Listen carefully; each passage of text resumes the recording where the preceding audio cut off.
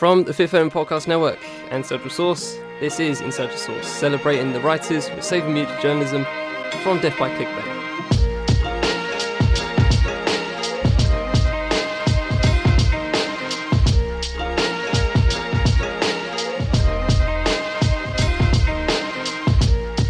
I'm your host, Charlie Taylor, from the Fifth Element, and I've listened to nothing in the past week, so I can't really say anything. I've just been doing lists. I've just planning all this week. It's stressful, but that's just me. And I'm Brandon Hill from Central Sauce.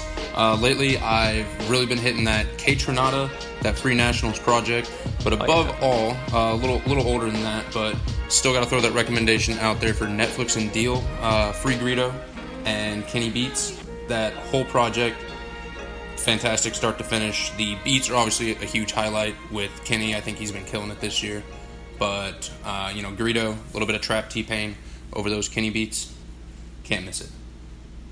Yep, facts. Free Greedo forever till he's free. I'm Nigel Washington, fellow writer at Central Sauce. And, don't sleep on the Christmas slaps. The Michael Jackson Christmas slaps. Get into the mood. We don't, Wu-Tang is cool for December too, but bump some Charlie Christmas Brown's and Hollis, yeah. some Charlie Brown's Christmas. That slaps too. Don't forget about it.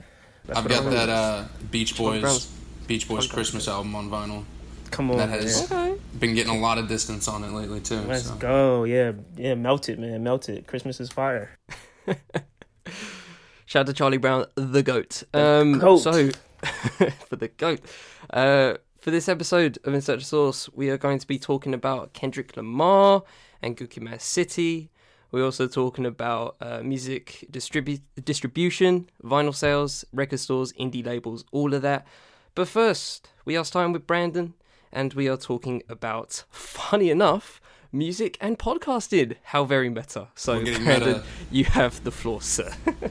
All right, so my piece I'm bringing today is from Rolling Stone, our podcast Threatening the Growth of the Music Industry by Tim Ingham. So first of all, I just want to highlight how much I love Rolling Stone. They do a fantastic job exploring the cross-sections of music, business, and politics. So, they go beyond just the typical album analysis and album review, and they really get into like how these sorts of things are affecting the industry and our lives themselves.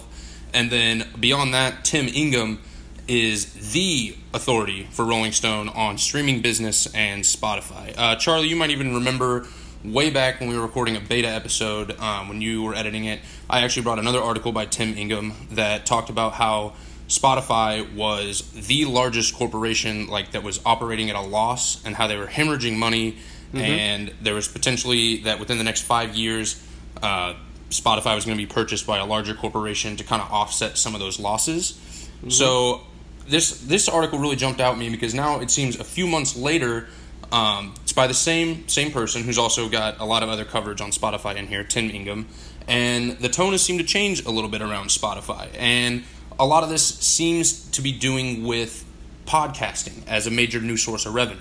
So, for example, for only the second time in the company's history, in September, Spotify posted a quarterly profit instead of a loss for only the second time in history. So the article seems to suggest that podcasting content could become a major money earner for Spotify as spoken word content starts chipping away at the time listeners spend streaming music. Tim does a fantastic job securing some vital interviews to the story, but an even better job at going beyond the interviews with his own analysis. For example, at one point, he quotes that Spotify estimates spoken word content to soon pass 20% of all listening, which off the top doesn't sound like a whole lot, but he goes past the quote to really run the numbers on what that 20% means, and it's quite a bit. So the major appealing factor for Spotify in the market is that for spoken word content like podcasts, Spotify doesn't pay out royalties per stream as they do to the labels for music streams. So a full hour of a user listening to spoken word content costs Spotify nothing, while in the same hour, a user streaming around 20 songs results in 20 royalty payments. Which, of course, those royalty payments per stream are pennies on the dollar, but Tim goes on to break down the bigger picture. At the 80-20 split between music and spoken word, the average year-end total is 100 fewer hours of music streaming per listener. So Tim takes a very neutral approach throughout the article to what the impact could mean for various parties, and I thought that might be a good place for us to start, where he wraps up the article saying, whether or not you see podcast cannibalizing of music consumption on Spotify as good news or something rather scarier will depend on whether you're a Spotify investor, a record label, or a musician. The paradox at the heart of this story. What happens when the world's leading music streaming service becomes economically incentivized to encourage its customers to actually listen to less music? Yeah. So I guess I'll begin. As a guy. Charlie is the podcast guy. the podcast aficionado, the guy. We're all like on the edge of our seats waiting to hear what you have to say, bro. No hot takes here, bro. Give it to us. Funny enough, I, like most of us who has Spotify as their main daily driver for music, did their Spotify Wrap recently, and my overall numbers was about 40,000 minutes, I think. About 40,000 minutes overall for the whole year, and just for kicks, I wanted to look up the amount of time I've spent listening to podcasts, because I do, as the aforementioned podcast aficionado, listen to a lot of podcasts, and I listen to about at least 15 to 20 particular shows a week on average. So, and that's probably much more than most people. Right. I'm probably at the higher end of that. But even with that said, I looked up numbers via my own little third party podcast listening thing that I use, and it was about 45 to 50k. So damn. I personally listen to more podcasts than I listen to music, and that's I found that very interesting personally. I didn't really think it was going to be as much of a landslide, but that's just me personally. Obviously, in the whole context of this, and shout out to Brandon for that sounded so professional. It sounded like a news bulletin. That was G way of doing it. But yeah, it's I can understand the anxiety here, in terms of. I guess for the fact that Spotify is the most popular out of all of the other streaming sites, Apple and Google Play combined, pretty much. That must be very worrying. But even with that said, I find that for Spotify themselves, it's kind of a no-brainer, because, like you said, they don't have to pay me for putting 3 podcasts on their platforms, unless I put that on exclusively and I have a deal with them, like Joe Budden has, Jamel Hill has, and all of them, Dissect has more recently. If that was the case for all of them, then obviously they wouldn't be. They would probably just say. They'll probably be more like Tidal, actually, in terms of just saying, okay, only Spotify podcasts and nobody else. And I think Tidal is actually an interesting, comparison that I want to give into all of this, because obviously, while Tidal has a podcast arm is strictly only theirs, only their podcast. They have no other. I can't get my podcast on there. Nobody else can get their podcast on there unless they're actually a Tidal exclusive, unless you're Rap Radar or any of the others. So maybe from a balance perspective, if the music industry had more power over Spotify than they probably don't, maybe that would be something worth looking at. But obviously, because Spotify is operating on their own terms and they can do whatever the hell they like, I've kind of dodged the question in terms of in terms of is it a bad thing or not. Personally, I don't really. Yeah, like I said, the fact that I listen to both music and podcasts, it doesn't really affect me that much. And I think that's the thing, as the consumer, I guess it doesn't really matter. Nope. But obviously, this is more about music industries and obviously the labels themselves sweating over this, and just the fact that blankly put, people aren't listening to as much music as they probably did a few years ago. And obviously, we've just got into the streaming era properly in the past 10 years, and now we're potentially saying that has that really small revenue stream, has that already been closed off because there's another competitor in spoken word form audio? That's obviously a question that the music industry and the labels themselves have to answer for. But for me as a consumer, it's all gravy, baby. It's all gravy. Yeah, I guess as a consumer and avid podcaster. Yeah, I guess I can take the perspective of the music industry at large. Be the machine. Go for it. The consumer, it really doesn't affect you. But I would say at an artist level, this doesn't affect me. Travis Scott and these guys, Nicki Minaj, they're not banking on streaming to get their checks. Good point. The big part that would scare me, the only part really that would scare me as an artist, would be, in general, streaming numbers would be down, I guess. But you're only comparing yourself to other artists, so it's not like you have to compete with podcasts to get placements or anything like that. The only people who should really be scared are the big wigs, the people the consumer doesn't care about anyway. The people who at the publishing deals or at Warner or anybody else who are actually making a lot of money from streaming numbers. They're the ones who should be scared and nervous that Spotify, which I didn't know an abbreviation for Spotify was Spot. That's a new one. Yeah, they had. Not using that. No, there's no need for that. I'm not in regular conversation. I'm not calling it Spot. But yeah, and it leads me to think that what if eventually Spotify or somebody is going to have to pay these podcasters. Somebody is going to... Tell him, Nigel. Charlie needs his checks, man. Charlie needs his checks. Charlie said louder for the people on the back. we kicking down doors now, Charlie, bro. Because if Spotify really assumes that these numbers are what they say they're going to be, and I don't know if I completely agree with the projection that they have, that in 20 years it'll be like that, because 20 years now is a long time, and we were supposed to be saying these things about music in 20 years, and it's only been 3. And it seems like music streaming was really just the practice run for Spotify, for podcast streaming now. But eventually they're not going to be able to not pay royalties to somebody. You can have your lower level guys or whatever, but Charlie, I'm glad you brought up Tidal, because Tidal is the one reason why I have Tidal.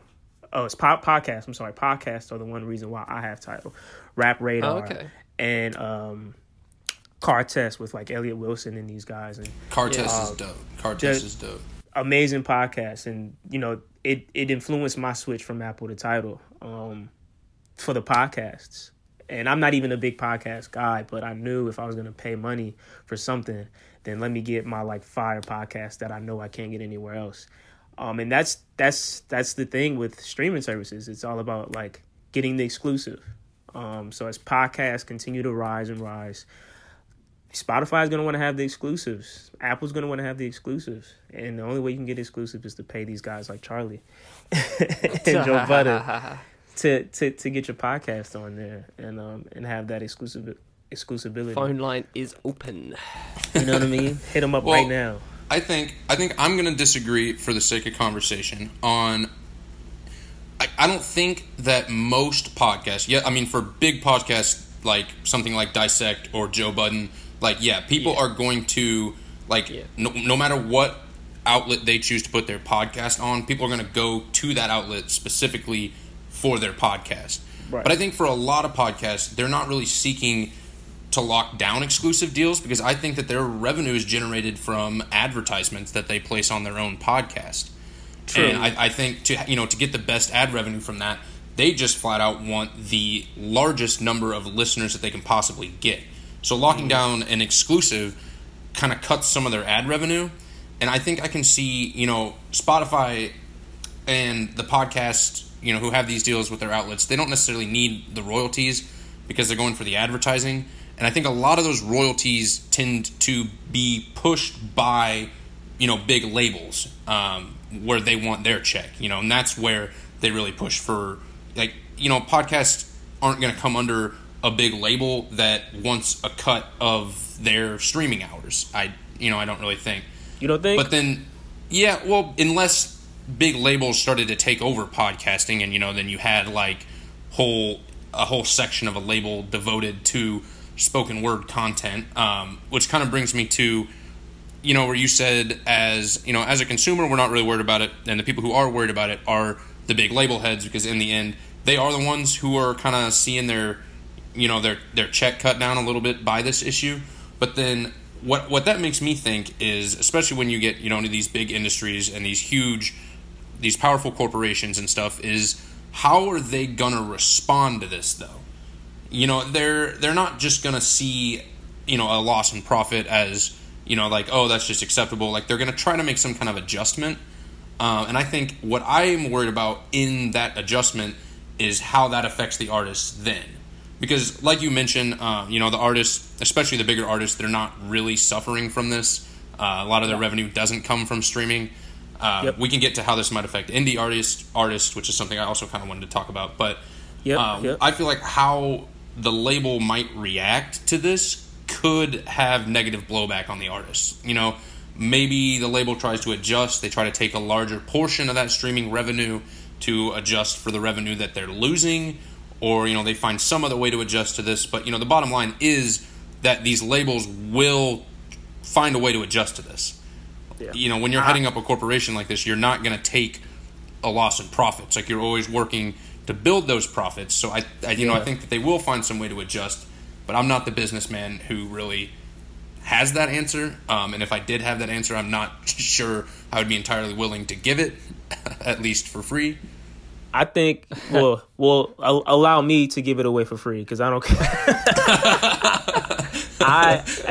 If I'm a big wig, and I got my suit and my tie on, and I'm wondering how I can dip or lessen my losses from podcasts, you create a podcast umbrella. You get whatever artists who you can to maybe start a podcast. You maybe poach some indie guys who are low key, who don't have as big of a following, but you can push that. I mean, it's the same as the music business, except it's podcasters. You can pay them something, set them up in a nice big studio, and put them on a platform. You can create a deal with Spotify or Tidal, or maybe not Tidal, but you can create deals with these streaming services.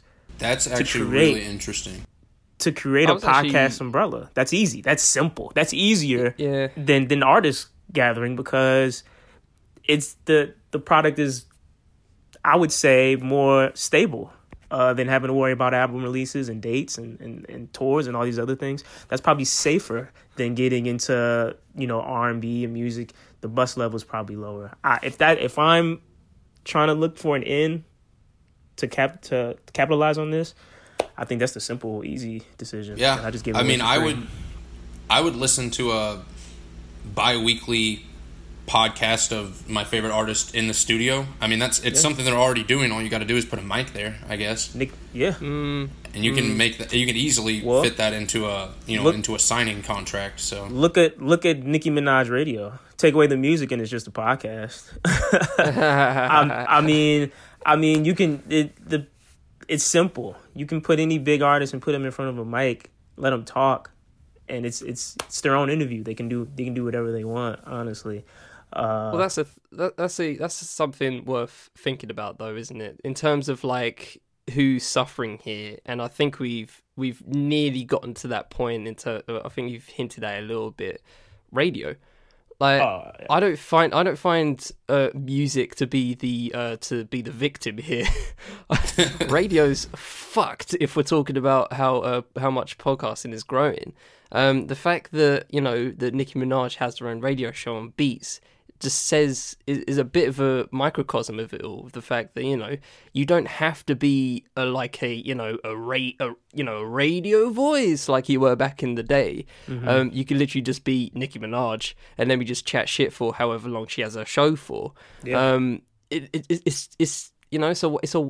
a way to get people in, and I think my solution, if since yours was create a whole bloody podcast network out of their artists, I was gonna say I was simply just gonna say, if you can't beat them, join them.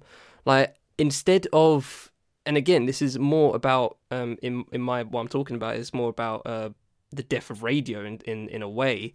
Instead of going to I don't know, Breakfast Club, for example, whatever, and obviously this is not fact. People are still going to go Breakfast Club, but instead of that, maybe you're going to Joe Budden. Maybe you're hitting up Jamel Hill for something. You know what I mean? Instead, you're adding podcasts to your what's it called? Your marketing tool, I guess. Like, I've got this album out. Let me do a couple of interviews on Rap Radar. Let me do an interview on Genius for the record. Let me do on whatever. You know what I mean? Let me just go and add the podcast arm to everywhere.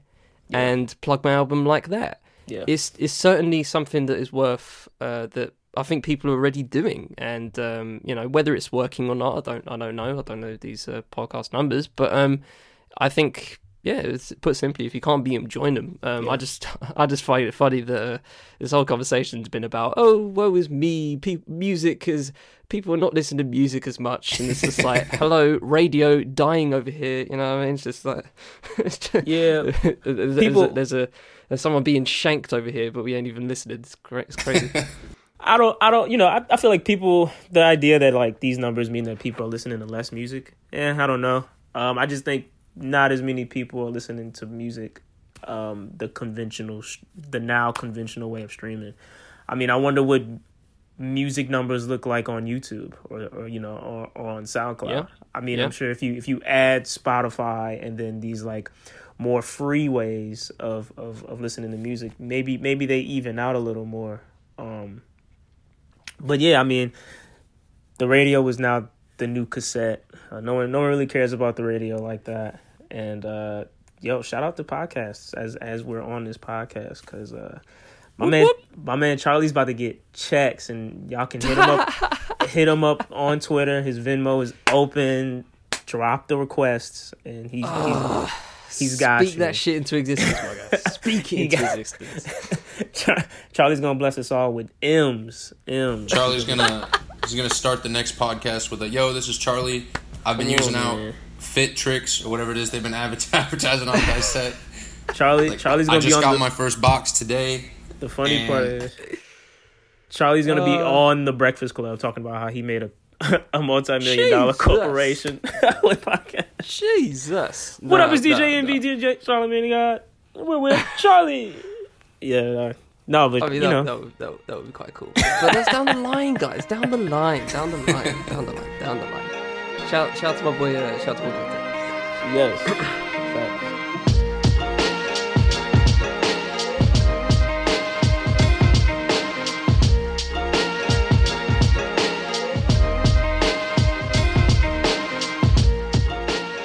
Okay, so we move on to my pick, and my pick for the class is a amazing little actual genuine reporting from via the Pitchfork, obviously, done by Miss Alison Hussey. It's called Major Music Distributor Has Stifled Vinyl Sales for Record Stores and Indie Label Sources Say.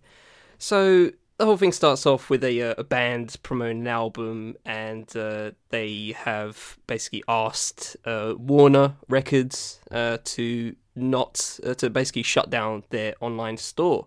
And basically it leads into a whole rabbit hole, including Direct Shot, which is Warner Music's distributor, distributing obviously the vinyl records, the CDs, pressing plant, and all that malarkey, right?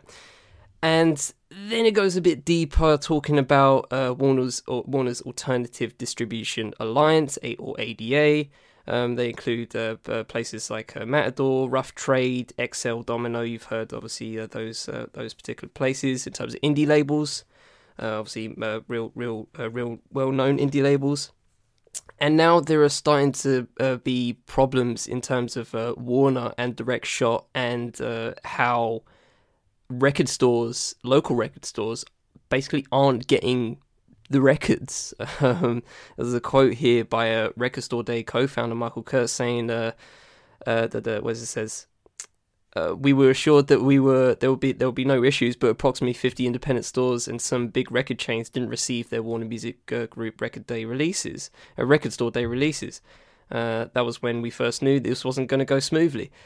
It says they estimate that 20,000 and 30,000 copies of Warner distributed titles didn't make it to stores in time for Record Store Day. Now for vinyl people, we know about Record Store Day. There's every country has their own, but we know about Record Store Day. We know that is, for most especially local stores, in wherever area you're at, that's really their Christmas in reverse. Like, that's when they get that's when they get people coming in to buy records.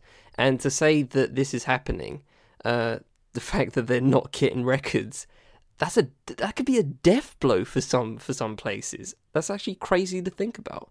So they're going to more. So there was one bit I wanted to get into, where it was a label called ORG Music, which has reissued titles by Billie Holiday, Nirvana, Sonic Youth, and Thelonious Monk.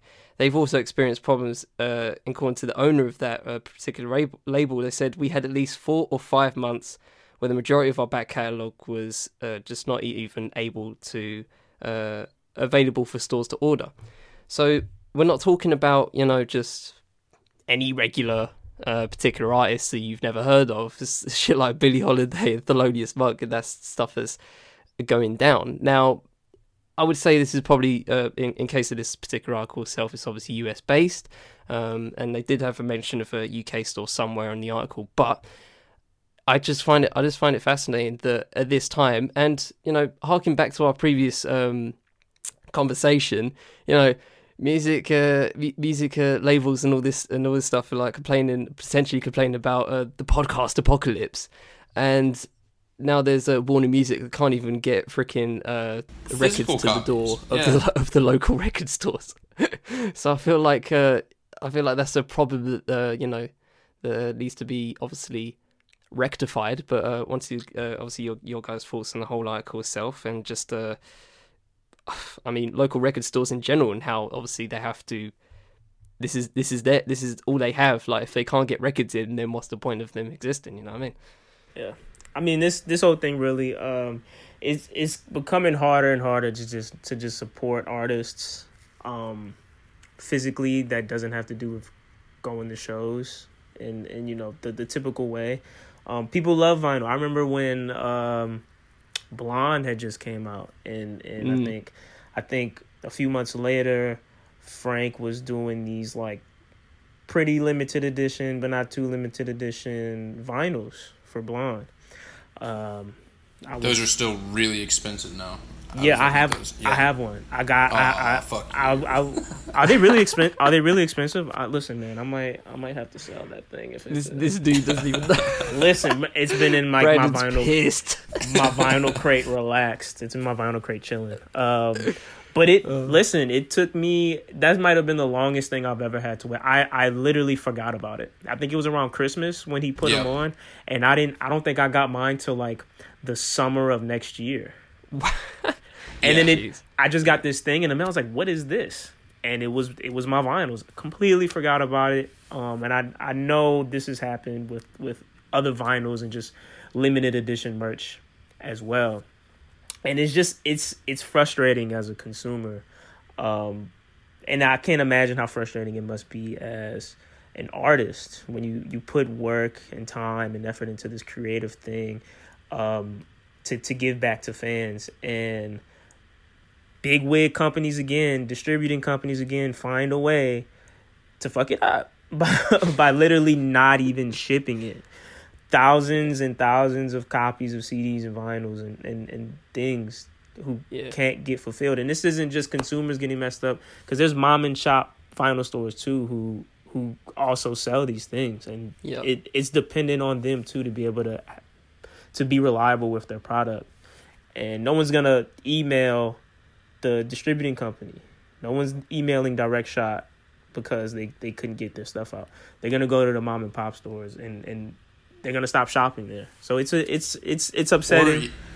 Or even the artist's merch company. Like a lot of this article read very like in a way where I've read some of this before in my customer service emails. Like portions of this article, like I have read in my customer service emails from ordering vinyls. Like a moment of silence for everyone who has not yet received their signed copy of KOD, because that shit's going on 2 years. Like that shit's going on 2 years, and that 2 is years? the like if you guys use Reddit, like the J. Cole subreddit, there are more posts in there about how people don't have their signed KOD vinyls than there are about like anything J. Cole related. How much did those go for? Like, I mean, at time of purchase, like $60 maybe, but if you're one of the few lucky people whose order ever arrived, like that probably goes for more now, and then 90% of them have never even existed apparently. And the thing about that, I'm sorry to cut you off, Brandon. I'll let you go after this. But the $60 is probably the cheapest part of that. But no one's buying a signed KOD or really vinyl anything if there's like not a deep emotional like attachment and connection to that. So to wait 2 years for something that like that you wanted that much, I can't imagine. I mean, I got a list. I've made a list of all the like vinyl pre-orders I have ordered that have not like came in on time, or that I still haven't received. The signed KOD is definitely the oldest one. I pre-ordered a copy of Oxnard, and like a year later just canceled my order and just bought another one on Discogs because it had taken so long to get it. Wow. Revenge of the Dreamers 3 I just got like last week, and so that like 3 months late on that one. Acid Rap, Chance just put all of his stuff out on vinyls. Acid Rap said it was going to be shipped during the fall season, like expected date of November, just got pushed back again for like the second time. I ordered Eve by Rhapsody, and that said like 3 to 8 weeks, and now here we are, and they said there's still no expected delivery date. And that's one of the reasons I was so glad to like have this article, is because I was like so confused on like what is it about vinyl pre-orders that this shit is not like locked down. Like, why is this of anything else that you can possibly like order online? Why are vinyl pre-orders getting pushed back, delayed, cut off like constantly? You read about this, and I have a lot of first-hand experience with it. And now I have a name to put my frustrations at, it's Direct Shot. Send a strongly worded email. So I'm calling out Direct Shot on mic right now, because this is some bullshit. Like, if any other, like, I don't understand how any other company, any other industry that had to deal with shit like approximately 50 independent stores didn't receive their Warner Music Group Record Store Day releases. Kurtz estimates that between 20,000 and 30,000 copies of Warner distributed titles didn't make it to stores in time for Record Store Day. Another 10,000 records reportedly missed Record Store Day's Black Friday promotion. Like, any other industry, if you're looking at these kind of numbers, like, what on earth? Like, this shit is absolutely ridiculous. Yeah, imagine what happened to Amazon. You know what I mean? It's just And the worst part is like one of the like shiny moments of this article was when Pitchfork reached out to Direct Shot several times for comment on the claims made in the story. There was no response by Direct Shot. Well, yeah, so of course. They hardly got response from several of the places that they tried to reach out to. Like, they have no like there's no accountability on their end, because Warner and all these other big wig label companies, they're not pressed about it. If the worst that they get is some J. Cole stands complaining on Reddit, they'll take that for the vinyl revenue that they don't have to rush out as quickly. And if it's 2 years and, you know, that's all it's really still amounting to, then there's really no reason to go into panic if you're at Warner. And I like how the article started with the band, Tegan and Sara, who had to take down their whole... were forced to close their web store, because at the end of the day, the mistakes made by distributors and agents and music labels, it affects them a small amount, but it destroys bands to the point where that's a taking down an online merchandise store. That's a big part of an artist's revenue. Tours and merch. That's what you do, and especially you in can't. this age, And you can't. The only way to really sell merch everywhere is online. And if you don't have reliability from the people who are supposed to handle that side of the business for you, then then you might as well shut it down, because it doesn't make sense. And you get fans who complain to you, but not to Direct Shot, not to Warner, not to these other places. So it's another unfortunate saga in band and company relations, where the band does their part, trying to promote a new album, trying to create more revenue, and the people who are supposed to support them, all they do is fail at every turn. And I mean, there's an example in here too of a smaller label that gets fed up and they try to switch their distribution company. And at the time of this story being reported, they're still missing 20 to 30% of their product that they have already paid for. Crazy. Like that in a lot of these cases, all these missing records and all these things are like the labels, the record stores, the artists. They have already paid for product that they do not have. Yeah. And that they have no idea when they're going to be getting. And especially, like, we touched on a little bit with the record store day and these small shops.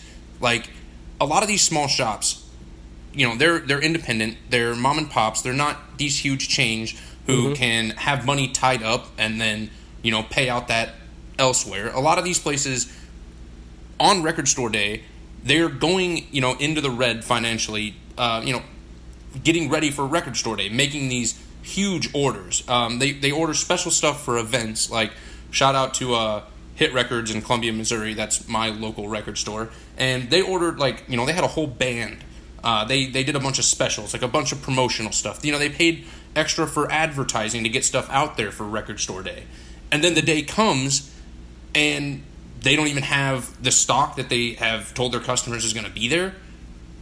You know, and they've put money out for that promotion and, you know, hiring that band. And then not only have they put that money out, but now their money is tied up in product they should have and they don't have it. Yeah. Yeah. I mean, I got to commend you, Brandon, because waiting 2 years for a signed KOD vinyl, man, I would never trust ordering a vinyl online ever again. If it's not at Urban Outfitters, I can't have it, bro. If it's not at Urban Outfitters, I can't have it. I fully recommend, like, in all cases, ordering from Discogs, because you know, if you're ordering through Discogs, you are either ordering from like an individual seller who has the record on hand, physical copy, or you're ordering from a record store who has marked this record in their inventory.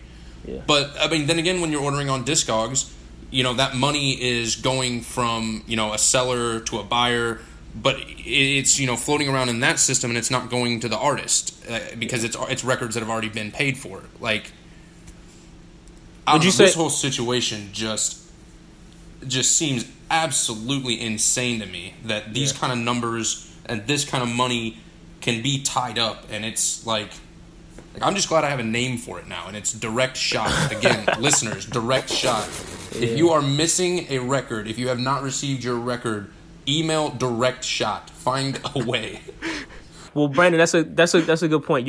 So Charlie's the podcast guy. Brandon is the vinyl guy, and I'm honestly just the guy. Honestly, I don't have a distinction. But what would you say are some other ways for consumers to more effectively and safely cop vinyl? I mean, of course, the store. You mentioned Discogs. Is there any other sites or physically go to your store, like physically walk to your record store and you know cop directly from your record store.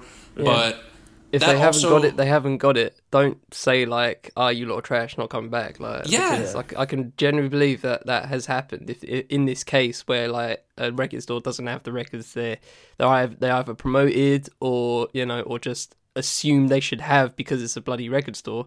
And if this if I don't know, if KOD drops, then yeah, well, sure, they should have the vinyl there, 'cause it's just especially dropped. record store day, Yeah, especially exactly. record store day. Exactly. Like those records go out in extremely limited numbers, and you only get to wait in one line for the store to open. So if you're waiting in line and that record store, has said that there is a single individual copy of Green Day's 1994 Woodstock live performance, which it was also a record I was looking for and did not get on record store day. That's so specific. Yeah, but you're waiting in line at that record store because they're expected to have it, and then you go in and it's not there. You as a consumer, you missed out on that opportunity of waiting in line at another record store that said they were going to have it, but it's not that record store's fault, and that makes a very dissatisfied consumer, and somehow Direct Shot has got their name out of all this bad publicity outside of this article. Yeah, it's easy to yell at the guy in front of you or the girl in front of you at the counter. It's a lot harder to draft up that email and send it and actually find who's the distributor. So it sucks for the vinyl shop owners and the artists too. So hopefully Direct Shot can get their stuff together and I get think those Direct albums Shot needs to eat some of these costs. Like, Yeah, I mean, yeah. They mentioned in the article too. If I can find it in here, I would say that I'm sorry to cut you off. I would say Warner should stop doing business with them. But go ahead. Facts. but why'd they start doing business with them? It talks about how just in April a lot of this problem is because they had just switched to Direct Shot from their other retailer. Mm-hmm. But they mentioned in here how a company who can't get their merch in has to go and have spend $10,000 to $20,000 repressing their records just so they have stock to sell on tour, because that's the best time for your merch to come out. So the records that Direct Shot owes them aren't going to do them any good 2 years from now when they get them, when they're not on tour or they're on tour for a completely different album. So they eat some of that cost on the delay to go and have their records repressed for another $20,000 just because they need that physical merch to sell on tour to make it profitable. Yeah. And I think Direct Shot needs to eat that cost. That's ridiculous. How has there not been some kind of a lawsuit against? I guess it's because the biggest problem is the smaller labels and these smaller companies that do not have the money to put up a lawsuit of some kind. And then the larger labels have the capital to make adjustments to these kind of costs. Yeah. It's crazy. I'm just happy that for 2 episodes in a row, I've gotten a colleague pissed off over what I picked, and so let's go. We're getting fired up over here. We're getting fired up over here. Get heated. So shout out to Harrison for this amazing piece of reporting, and shout out to Brandon for just being pissed. It's fun. It's fun when someone's pissed. I needed a name. For this frustration, and now I've got it. Strongly worded emails coming for you, Direct Shot. Bang, bang, bang, bang, bang. We punching the wall. All right, let's move on.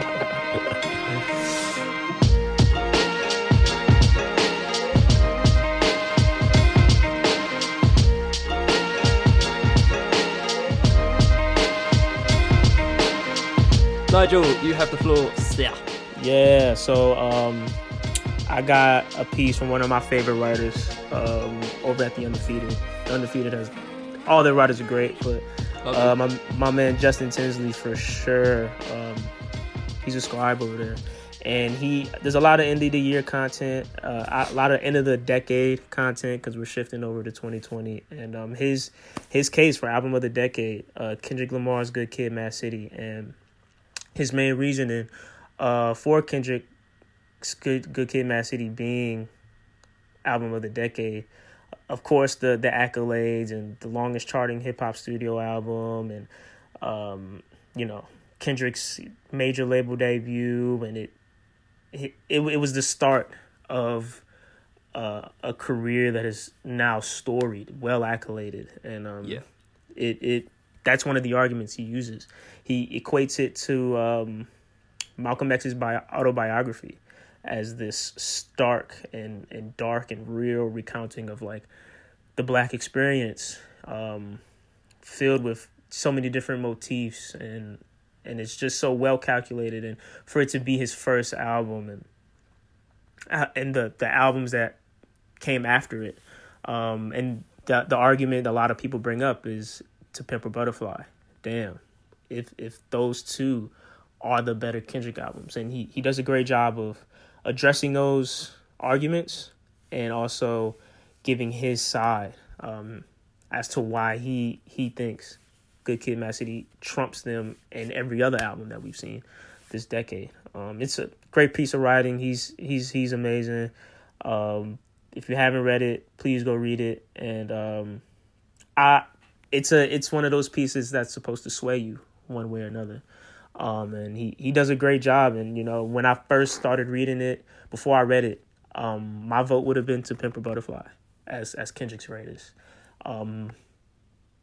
And after reading this and how he digs into not only Malcolm's life but Kendrick's life, and then he digs even deeper and connects the dots with Kendrick's words in rap, Kendrick's words in interviews, and then Malcolm's words in autobiographies, and it ties so perfectly together.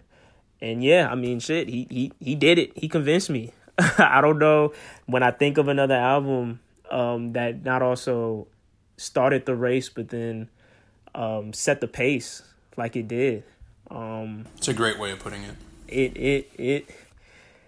It's hard to think of another album that we received this year that set that kind of tone, and also gave us one of the I would say, we're gonna look back on Kendrick's career because it's still very early, one of the greatest rap careers arguably in our time, possibly of all time. So I'm curious. I would say absolutely. What you guys thought? Yeah. What you guys thought of the article, and if you agree? Well, I say that.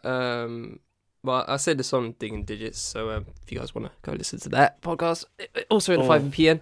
We did obviously a little top 10 decade list. Not exact, like completely subjective, not exactly definitive, but it's just how we felt in terms of particular albums. And I put To Pimp a Butterfly at 1, and I put Good Kid, Mad City at I think 6 or 5. And the reason for that, for why I put Good Kid, Mad City, some people say, why that low? Personally, To Pimp a Butterfly was the first Kendrick album I listened to, personally. So I think because of that, it holds a lot of weight for me personally. And Good Kid, Mad City doesn't, because it was like obviously the second album I listened to. Once I listened to Pimp a Butterfly, I was like, this guy's good. I should listen to his back catalogue, and then get Good Kid, Mad City. Obviously, not many people did it that way. I admit that, and that's completely fine. It's obviously how it should be done. But yeah, it's how I did it. And so personally, for me, it's while the article, I will admit, creates a bloody amazing case for it, for being the album of the decade, and I wouldn't. And here's the thing, I'm not gonna scream at you if you put Good Kid, Mad City as the album of the decade. Like I'm not gonna raise my fist going, how dare you? Who I would shout out is like people like the Associated Press that doesn't even put To Pimp a Butterfly in their fucking list at all. Like that shit's offensive. That's what was making me throw my fist up. But that's just a side note. But yeah, man, I completely understand why, and I think most of us do. I really do think it took a few until To Pimp a Butterfly and until Damn as well for people to actually see Good Kid, Mad City for what it is. I think at the time, I don't think it was lauded in this way as obviously an autobiography, very similar to the one of Malcolm X, which is obviously one of the best pieces of American literature in the past, I guess, century. But yeah, I consider adding that and comparing it to that is obviously something that has to be generally weighed up against. And I think Justin Tinsley, as the writer of this, really made a great case for me personally. And while I don't agree, and it didn't obviously sway me personally, I completely understand why people would think this. And like I said, it's a great case. It's obviously a great album. We've all blasted that many a time. I would love to see someone write an article about Damn, to be honest, because I'm listening to Dissect right now over the past few weeks, and the way that's going down, I'm just like, oh, Damn's being slept on. That's a conversation for a few years down the line, I would admit. So I'll leave that. I'll leave that for now. But yeah, it's a great piece. Obviously, it's a great album. I'm not gonna. There's no way to possibly shit on that album. It's just It's just an absolute an absolute masterpiece. One of a few of Kendrick's. So yeah. I want to touch on what you said about how Good Kid, Mad City wasn't as lauded at the time, and then now that there's Damn and To Pimp a Butterfly, like, it's being looked at in retrospect, and I think that's a big part of what this article touches on. Is it very much does use the retrospect in saying that Good Kid, Mad City is album of the decade.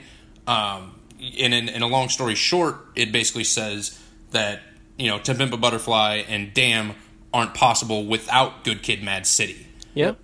And it's all in the story. That's a lot of the reason that it gives it. It puts it up on a pedestal, I think, above those other two, is because of that criteria as the predecessor.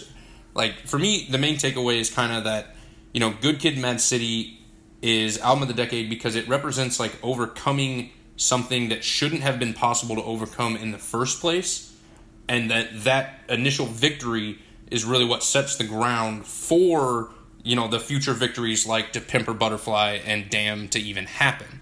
He definitely lauds it as, with the comparison to Malcolm X's autobiography, with how Kendrick grew up and everything. He really puts it as like Good Kid, Mad City shouldn't, everything against that should never have happened. Like, it should never have been within Kendrick's life to rise above and do something like that. And I think that's where he really finds it as that's the album of the decade, and rather than To Pimp a Butterfly. Mm-hmm. Because To Pimp a Butterfly, Kendrick had been already established by Good Kid, Mad City. So To Pimp a Butterfly was, a continuation of, an amazing legacy that we already knew about, versus Good Kid, Mad City, is kind of the rise above story. It is the, this should not have been possible, and yet it is. Mm-hmm. Oh, can I pose a question, actually? Since you suggested, like, obviously that, and I completely agree with this statement, by the way, the fact that, without Good Kid, Mad City, To Pimp a Butterfly and Damn wouldn't, well, I don't say if they wouldn't exist, but they obviously they build up on the foundations of Good Kid, Mad City. But I do wonder, in general, when you think about people's artists' discographies, do you always make a concerted effort to look at their first album and just, like, I guess, add that weight to it, like we have done for Good Kid, Mad City in this case? Because I'm just trying to think of, like, some artists in terms of, like, what their first album was, and obviously did they build up on that, or did they not build up on that? And is it something that they, most artists really should? Is that the kind of blueprint that should happen? Because I consider Jay's Reasonable Doubt his best album. And a lot of people would say differently. Some people say Blueprint, some people say American Gangster or Black Album. But another example I want to throw out is like Stevie Wonder. For something like his golden run from Music of My Mind to Songs in the Key of Life, is that something? And obviously he had many albums before that. So where do you go, I guess, in that kind of way of thinking about people's bodies of work, and regardless if they've built up on it or not? Obviously, Kendrick has made a concerted effort to legitimately create a whole storyline from fuck it. Why were you not even including Section 8? Section 8 either. Yeah. I was going to get my has, Section 80 bag too. Yeah, exactly. So that's also something that needs to be, I guess, thought about as well in terms of the whole conversation of Kendrick. But I just wanted to throw that out there in terms of like how you guys see, well, in this case, debut studio albums. So let's just be official about it. And yeah, I think it's a case by case basis in some instances. I think it's hard to look at like a long storied career like Jay-Z, who dates back more than just a decade. Yeah. With his work, I think you can also do the same thing with Beyonce, whose style has really changed a lot through the decades. Kanye fits that same bill, but you also can't do it with someone like well, I guess you can, but there's not, I don't know if there's much to dissect with like Young Thug's progression from the early decade to now. I mean, obviously sonically there's differences and things like that, but I mean, just like when you look at like the content overall, the depth and like things like that, you can kind of poke and prod and find a lot more with Kendrick than anybody else. I think the only person, or one of the person who comes to mind instantly is Drake, from someone who we kind of look at. I literally said we weren't going to mention Drake before this episode started. We have to. Holy shit, we actually did it. And it's funny. We did not plan this, people. But it's funny because the biggest Kendrick comparison for whatever reason is Drake. They've been, kind of Kendrick versus Drake for forever, even though they're completely different. But we definitely look at Take Care and Thank Me Later and these other albums that Drake put out earlier and compare them to Scorpion and things like that. So I don't know if there's any, Brandon, maybe you can list off some if you have any, but I can only really think of Drake, of who we really dissect and look at like the progression. In a like a way that makes sense. I think there are two ways to look at the progression. There's the first way where you look at it in the context of Kendrick, where he very intentionally has built upon each album. Within the same vein. Yeah, obviously he's the best example of carrying, like a narrative across multiple albums. I don't think there is a better example out there. Mm-hmm. But then, there's also the other type of artist where, each album is sort of an individual product. And I think, I may be getting a little out of pocket. I probably don't mean this as dramatically as it sounds, but I think in an artist like that, where they're not intentionally like building upon each album individually, you see more growth across each project. I'm not saying that as a negative, as in like, like Kendrick has to grow, but I'm thinking specifically in this example of like Tyler the Creator, where obviously he has very much changed things drastically and across each project and intentionally. So I think looking at Tyler's projects and comparing everything he's ever done to his debut album is it just doesn't even make sense. And I think that when you do that, there are a lot of cases where that's a negative. And the first example that really pops into my mind on that is Nas with Illmatic. And that's even something we've talked about on this podcast before, is how Nas, has literally said he wants to stop being seen as Illmatic. Like, he's tried to do other things, and when he tries to do something different, it doesn't perform as well because it's not Illmatic. And I think that's a very unfair standard to hold an artist to. But I think in Kendrick's case, where he intentionally has built a narrative that spans multiple albums, then I think you can look at his other albums in the context of his first album. I do think that's fair in Kendrick's case, because that is an intentional narrative that he's built. Yeah, no, I agree. I think Kendrick kind of he is an exception to a lot of rules that we play with some other artists. I don't know if there's anyone really crafting these central ideas across albums like this. Obviously some people are, but it shifts from thing to thing. But Kendrick seems to hone in on the same motifs, but he's able to present it in such different ways to where it always seems to sound fresh and new. And I think that's a great question, Charlie, because it was something that I've thought about it with Drake. I've thought about it with a lot of other artists, but I haven't really thought about how heavily I weigh Good Kid, Mad City. Even reading this, it hit me, but I still never really put it into my own personal perspective of how much I do that with Kendrick and then with other artists. So, yeah, it's shout out Kendrick. Yes, sir. Shout to the GOATs. Oh, sorry, am I not allowed to say that? This GOAT. well, The GOAT. This conversation also brings to mind. I don't know who exactly said it. I know JID said it, but I know he was quoting someone else. But he said that you have your whole life to write your debut album. Yeah, I've heard this. Yeah, I've heard this from many people. Yeah. And I know JID is not the original quote. I just did a quick Google search, couldn't quite find it right off the top. But I think that really rings true with Good Kid, Mad City. I mean, the whole thing, just covers the narrative of the beginning of his life, really. Mm-hmm. Yeah.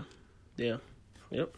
Yeah, no, I've heard that from a few eyes. The one I thought of when you said that immediately was like Neo, who is a neo-soulized here in the UK, and like she wrote she did her first album, and then she had and then she gave herself a 2-year period for a second one. She said during while she was promoting the second one, the first one was literally I had 20 something years to thinking about that album, you know what I mean, and just obviously basing off life experience and all that stuff, and then that's why not all artists, but some artists have that second album where it's just like a dud because the first one they had all that time to think about it, and then it was oh good, I've made it, it's good. First album. Oh wait, I have to make more albums. You know what I mean? Yeah. it's like you just get ahead of yourself. You put all your power into one throw, and then you realize you got 5 more throws left of the shot put. You know what I mean? So yeah, it's just how it goes sometimes. Yep. And I think it's in the vein too of viewing it like a superhero's origin story. The most popular story about Spider-Man is the death of Uncle Ben, and then they go on with the series, and there's there's other amazing Spider-Man stories down the line, but the most memorable Spider-Man story is the death of Uncle Ben and him actually becoming Spider-Man, because none of the rest of those good stories happen without that initial origin story. I think that's really the slot that Good Kid, Mad City fills in. Yeah, completely agree. All in all, Kendrick's a superhero. So we shall leave it there. Shout out to Justin Tinsley on the Kendrick Good Kid, Mad City argument. Also, shout out to Tim Ingham on his podcasting threatening the growth of the music industry. It's not. And also shout out to Alison Hussey for major distributors. What was the name of the place? The Direct Shot. Fuck Direct Shot. Straight up. So shout out to those writers. They're obviously the reason why we do this particular podcast. But ladies and gentlemen, that has been Insert a Source. I've been Charlie Taylor. He has been Nigel. Yes, I never know how to finish these fucking episodes, I'll tell you. Yeah, I just want to say happy holidays to everybody, man. This is a great year in music, great year in media. So everybody stay up and prosper. New decade, new goals, new gifts. We coming strong, 2020 and beyond. For sure. Shout out to Brandon as well. Don't you have a shout? It's kind of weird. Someone says happy holidays. You can't really say anything else, can you? Ship his vinyl, damn it. Shout out to Nigel. Ship his vinyl. Fuck Direct Shot. I kind of want to end on that point. Straight up. We about to we are death rowing some shit. Fuck Direct Shot. Some shit. Straight up. Sued for defamation. But yes, happy holidays to all. This is obviously the final Insert Source for the year, so have a happy holidays, happy new year. On to the next decade, onwards and upwards. Take it easy, ladies and gentlemen.